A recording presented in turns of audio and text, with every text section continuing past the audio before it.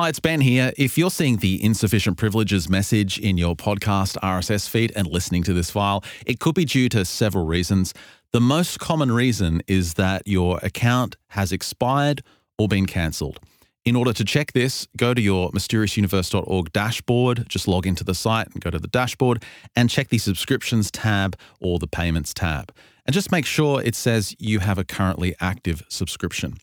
If you are expired and you don't have an active subscription, it's easy to get going again. Simply go to the /plus page, mysteriousuniverse.org/plus, and select the plan you want and check out again. Once you've done that, your feed will start working as normal. If you find that you do have an active membership, the next thing you want to do is double check you're actually using the correct RSS feed. To do this, again, go to your dashboard on the website and just recopy your RSS feed from the podcast tab on the dashboard and paste it in again into your favorite podcasting app. If you can see the episodes, you're good to go.